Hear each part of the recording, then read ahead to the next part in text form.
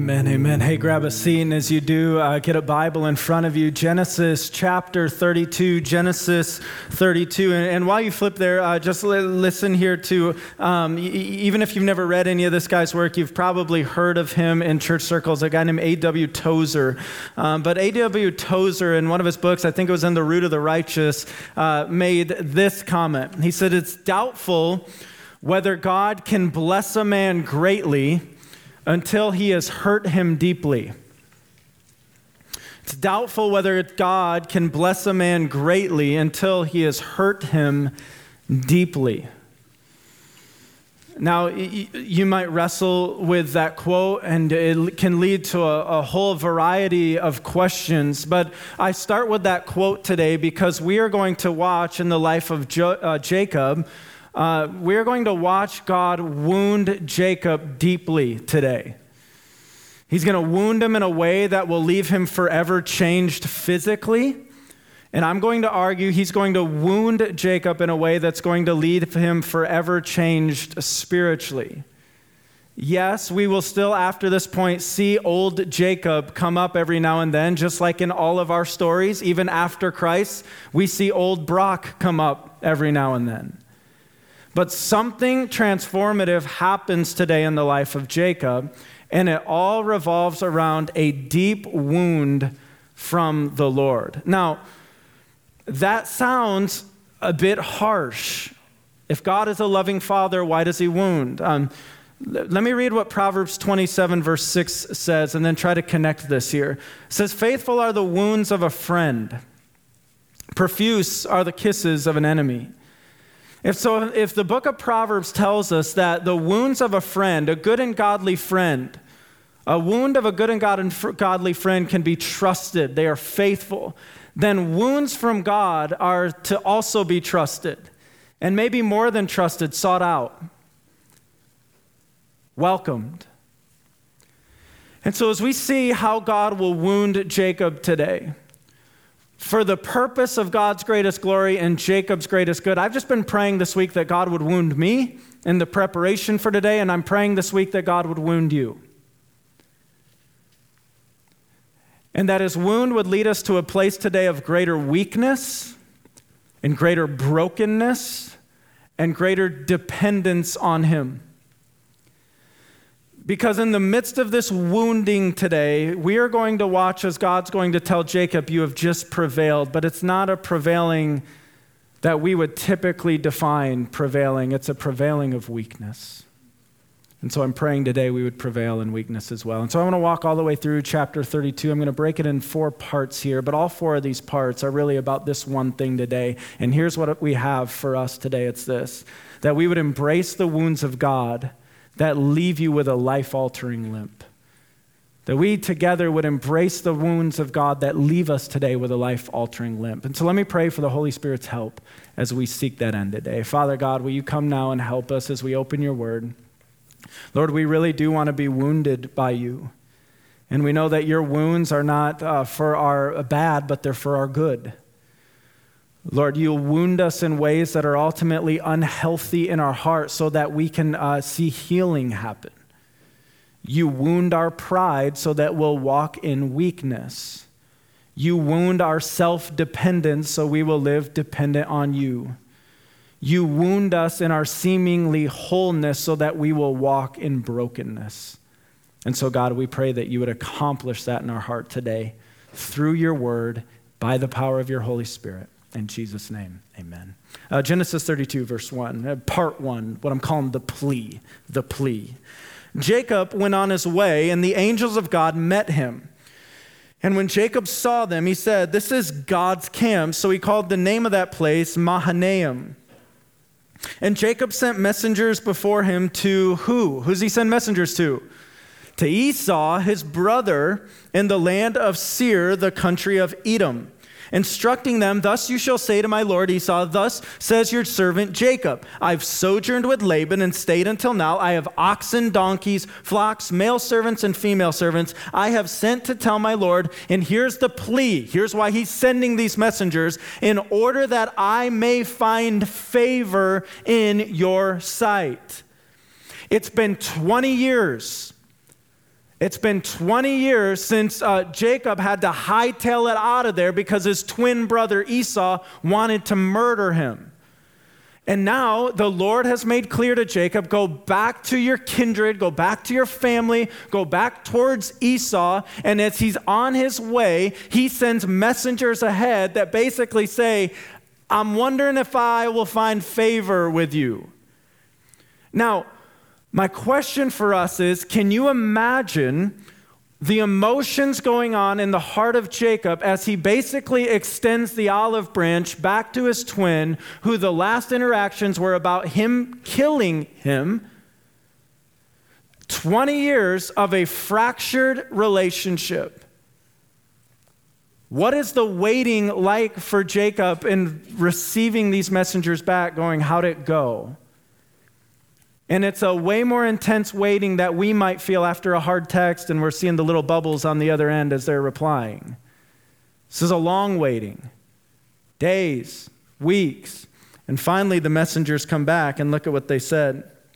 Verse 6, and the messengers returned to Jacob saying, we came to your brother Esau and he's coming to meet you, and there are 400 men with him. So if your last interaction with your twin is him wanting you dead and you hear he's coming with 400 men, do you think this is a positive thing or a negative thing? This, no doubt, feels pretty negative to Jacob right here.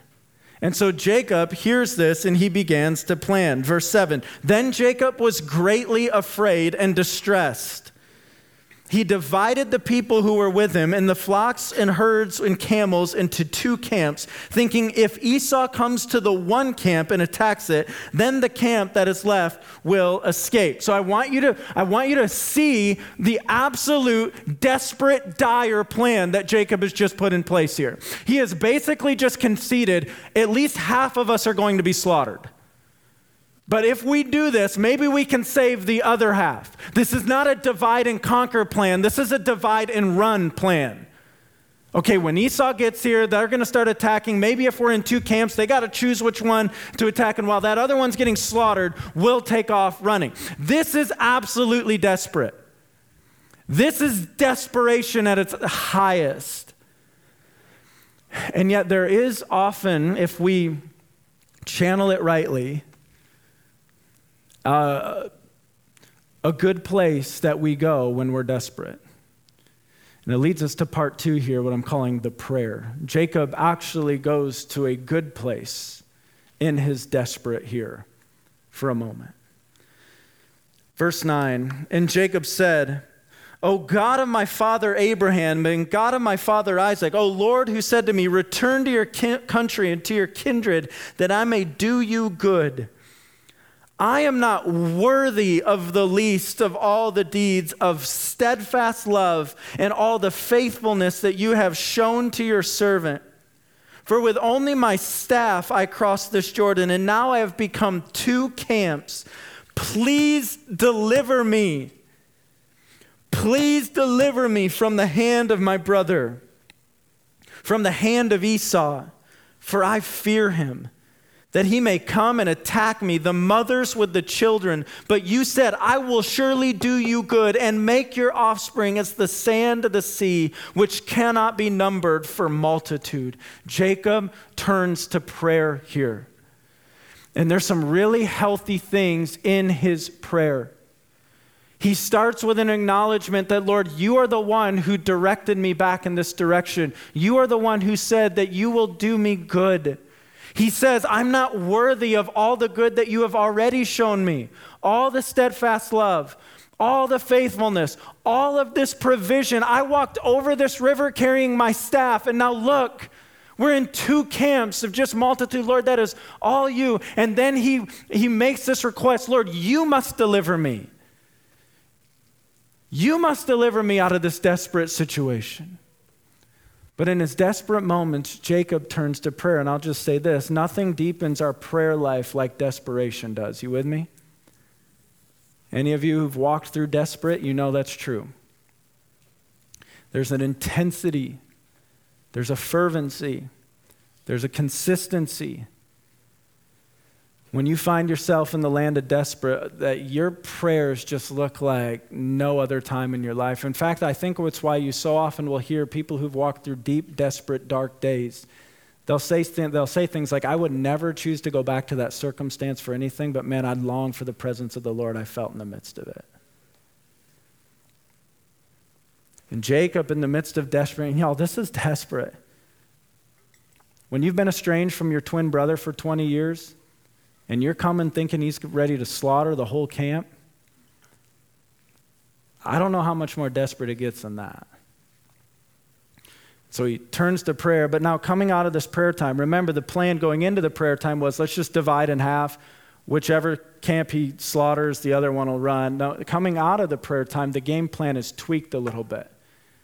Jacob's going, maybe it doesn't have to go this way. And look at his plan. It's part 3. It's what I'm calling the present. Here's the present. So he stayed there that night, and from what he had with him, he took a present for his brother Esau. Now, what do you have in mind with a present you're sending to your brother after 20 years? You got a good steak in the ice box, or what's he going to send here? I want you to kind of get into your head the massive nature of this present, the riches that Jacob's about to send to Esau. 200, verse 14, 200 female goats and 20 male goats, 200 ewes and 20 rams, 30 milking camels and their calves, 40 cows and 10 bulls, 20 female donkeys and 10 male donkeys. These he handed over to his servants. Every drove by itself, and said to his servants, pass on ahead of me and put a space between drove and drove. He instructed the first, when Esau, my brother, meets you and asks you, to whom do you belong? Where are you going? And whose are these ahead of you? Then you shall say, they belong to your servant Jacob. They're a present sent to my lord Esau. And moreover, he is behind us. He likewise instructed the second and the third and all who followed the droves. You shall say the same thing to Esau when you find him. And you shall say, moreover, your servant Jacob is behind us. For he thought, here's the plan, here's the hope, here's the goal of the present. He thought, I may appease him with the present that goes ahead of me, and afterward I shall see his face. Perhaps he will accept me. So the present passed on ahead of him, and he himself stayed that night in the camp. I know we can't even really get into our heads what this caravan of flocks and herds would have looked like. 200 goats, 200 female goats, 20 male goats are set aside, and then Jacob with some servants, he sends those off in the direction of Esau. And then they create some space here, and then 200 ewes and 20 rams, and they're sent off in the direction of Esau. And then there's some space, and then 30 milking camels and their calves, they take off in a space, and 40 cows and 10 bulls, and they take off in some space, and 20 female donkeys and 10 male donkeys, they take off and then some space. And so you have this massive movement of animals in the direction of Esau, and Jacob's hope is maybe the first one will meet him and they'll go, hey, this is all for you. And the second and the third and the fourth and the fifth. And by the time that Jacob and Esau are standing toe to toe, Jacob will have won his heart over with this act of generosity. That's the hope. But I want you to notice something in verse 21 that then's going to be reiterated in the coming verses as well. It says, so the present passed on ahead of him, ahead of Jacob, and he himself stayed that night in the camp. And so if you can imagine the hundreds of animals that are just sent out of the camp, if you can imagine all of the servants it would have taken to herd those animals in that direction, you are most likely left with Jacob and his immediate family here, which we're going to see. And the Lord has taken Jacob in the midst of a desperate time, coming out of a desperate prayer, and he is beginning to corner him alone. And he's cornering him alone for a purpose, for a reason. Verse 22, the same night he arose and took his 2 wives, his 2 female servants, and his 11 children, and crossed the ford of the Jabbok.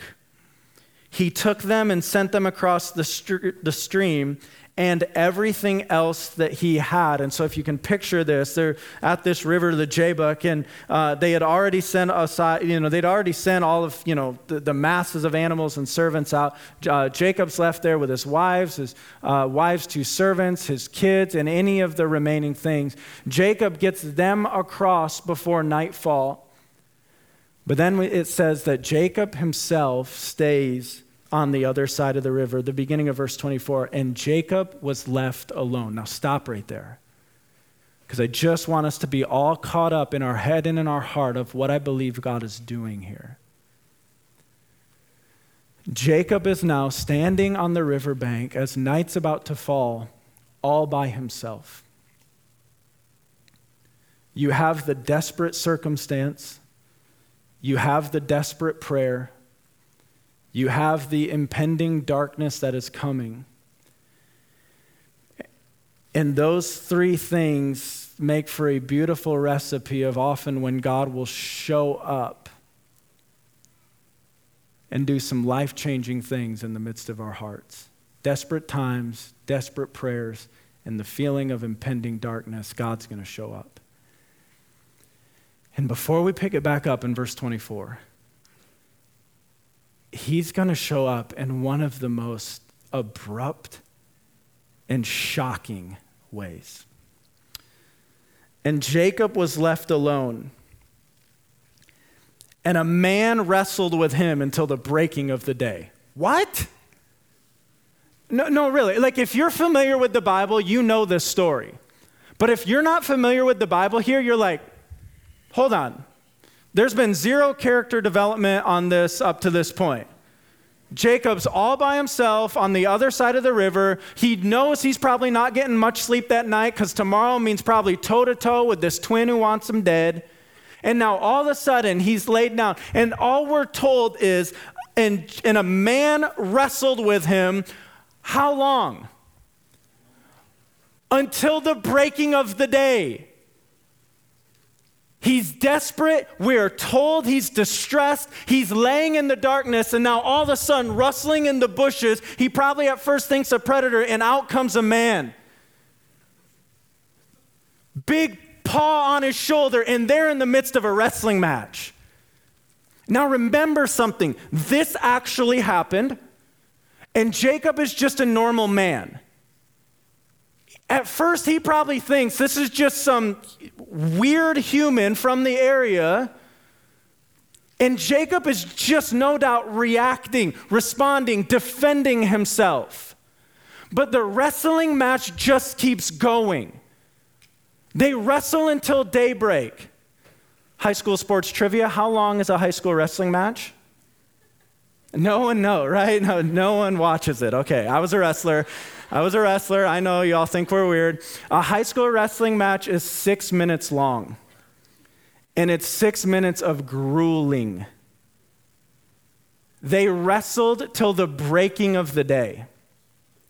At some point in that, no doubt, Jacob went, this ain't normal.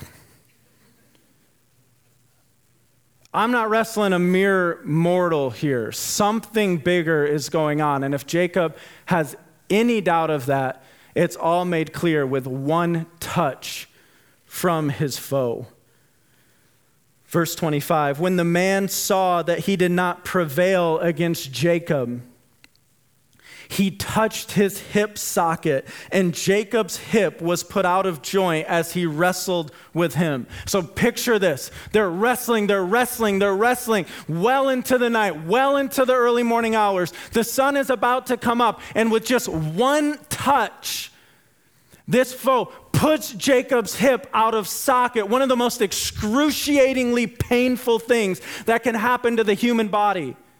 With just one touch, Jacob's hip is dislocated. He's now exhaustingly weary, and he is in excruciating pain. And Jacob in that moment has to know there's something divine about this. No man could just do that. And then an interaction. Then he said, this is the foe of Jacob. Then he said, let me go, for the day has broken.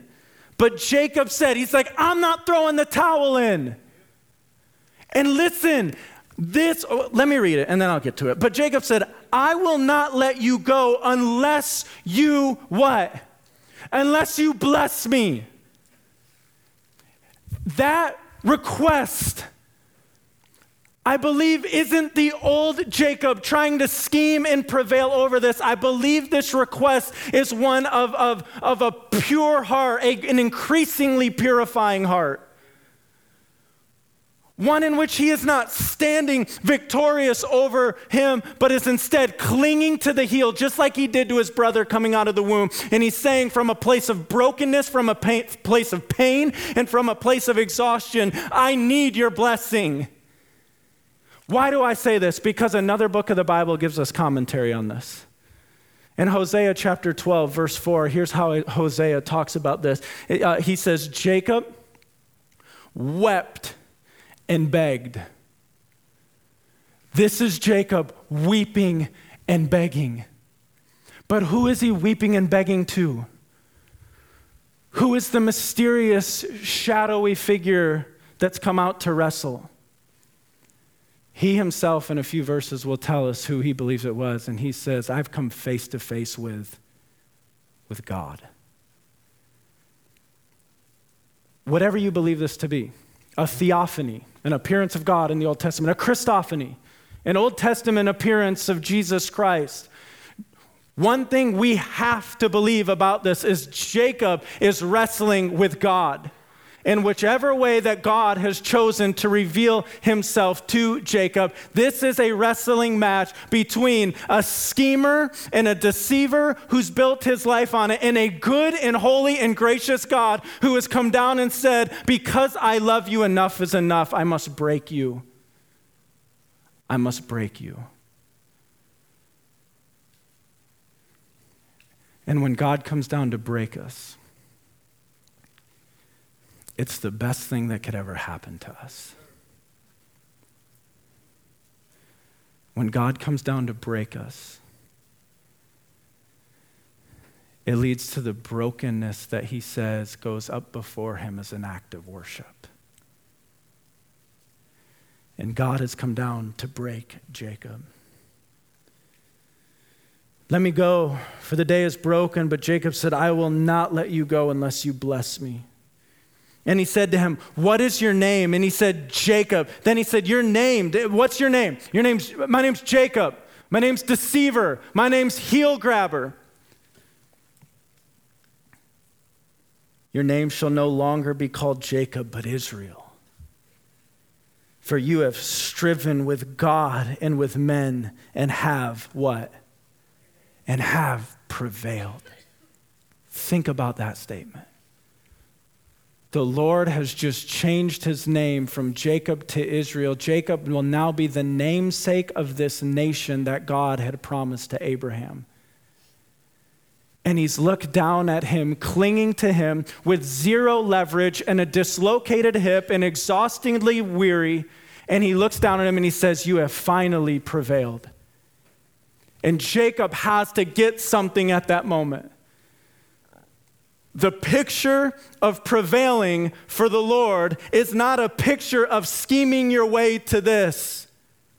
The picture of prevailing for the Lord is him laid down with his face in the dust, just clinging for any blessing that God will give him. And with his face in the dust down here, just holding on, the Lord looks down and he says, that's prevailing in my kingdom. Y'all, listen to me. This is prevailing in the kingdom of God.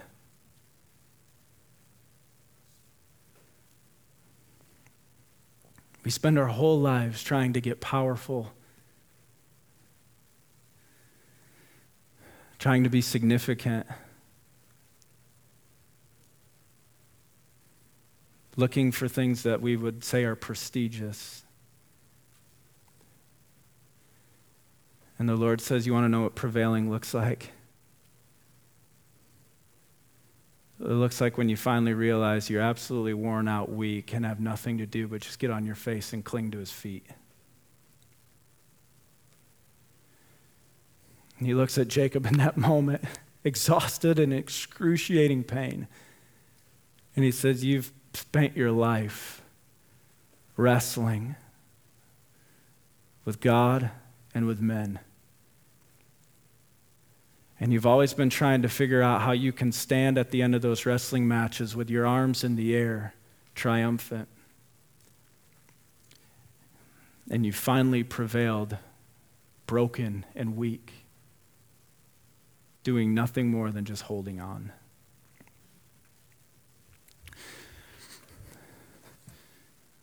So Jacob called, verse 30.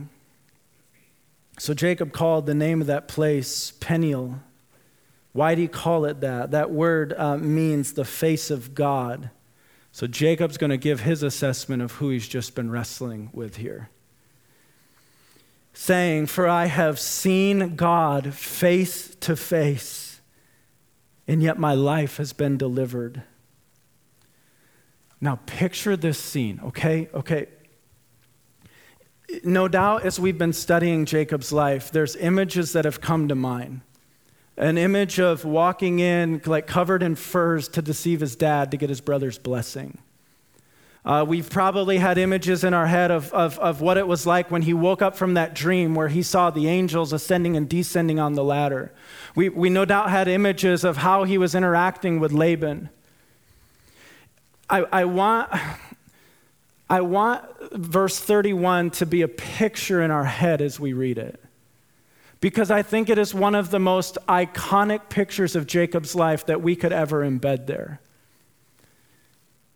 It says, the sun rose upon him as he passed Peniel, limping because of his hip. And so as the sun rises that next morning, remember his family, his wife, his kids, whatever was left in the camp, they had already crossed the river. And as the sun is rising the next morning, you have this image of the silhouette of Jacob making his way to them, limping his way to them. And no doubt as his family would have seen him coming in the distance towards him, or as he would have gotten to the camp and they would have seen their husband or their dad limping, the natural question would have been,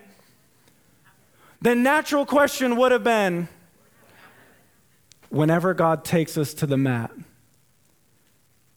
everyone who's known us,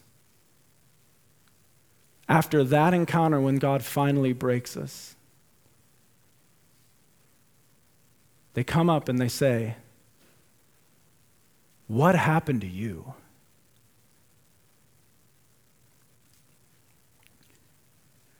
Because the pride is drained away.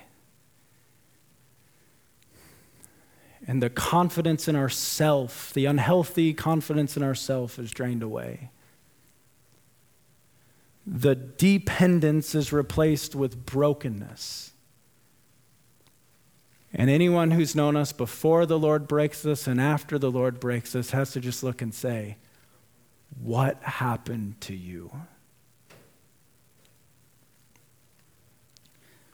Now, he comes limping to his family.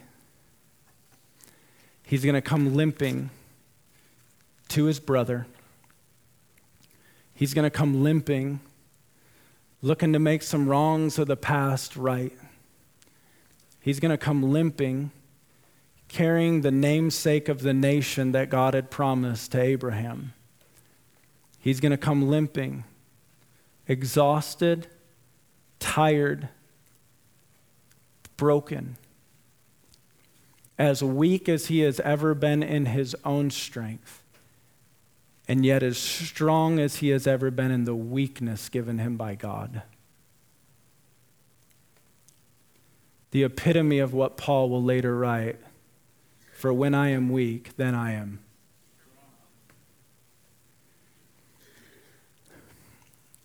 And then this chapter ends with a really important verse. Because this verse tells us that this is about much more than just Jacob's story.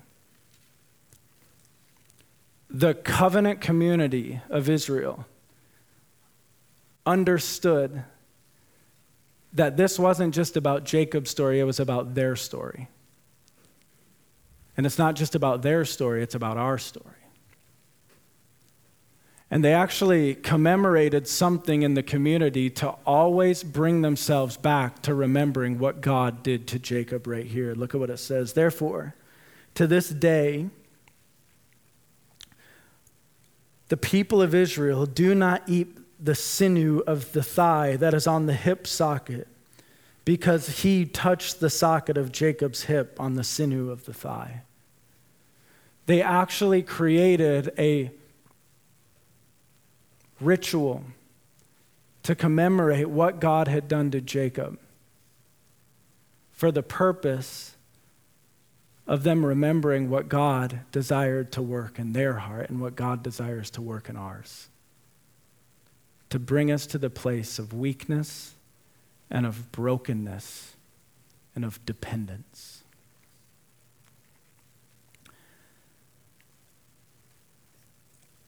I relate a lot to Jacob's story. And my guess is you do too. That it's so easy, it's almost by default that we find ourselves trying to scheme and devise and strive our way towards what we or our culture or the people around us would define as prevailing.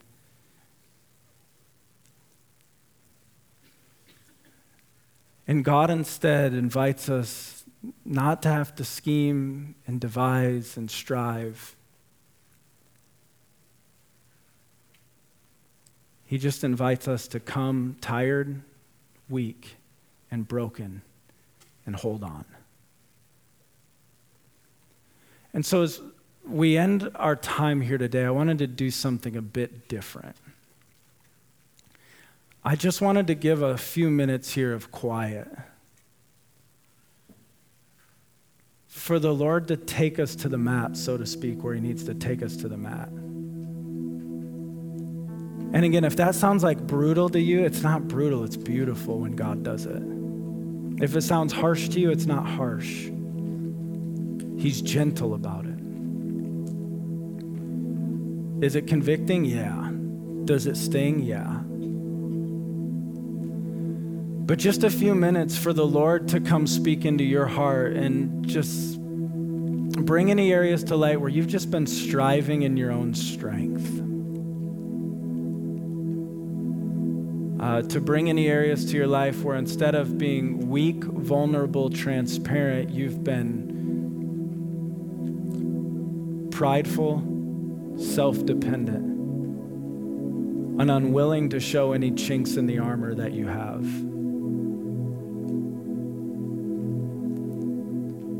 A few moments of quiet if you've never surrendered your life to Jesus, because frankly, you're like, I don't know what I need to be saved from, for the Lord to bring you to your knees by revealing your sin to you.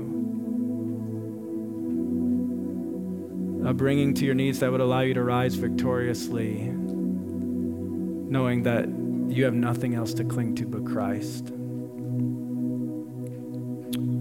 been praying all week that God would go after the pride of our hearts in these moments,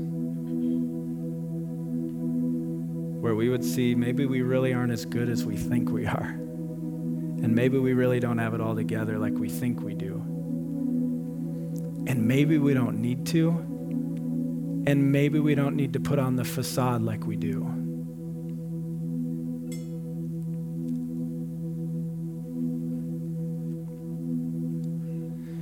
And if you walked in here and you're like, dude, I've already been taken to the mat. Don't even give me 3 more minutes of silence of it. I would just say, like Hosea 12 says about Jacob here, just weep, beg, and hold on. And let him come minister to your heart in a prevailing way as you do. Let's just get quiet and let the Lord do whatever he wants in our hearts in these moments. The worship team will lead us out of this time here in a few minutes.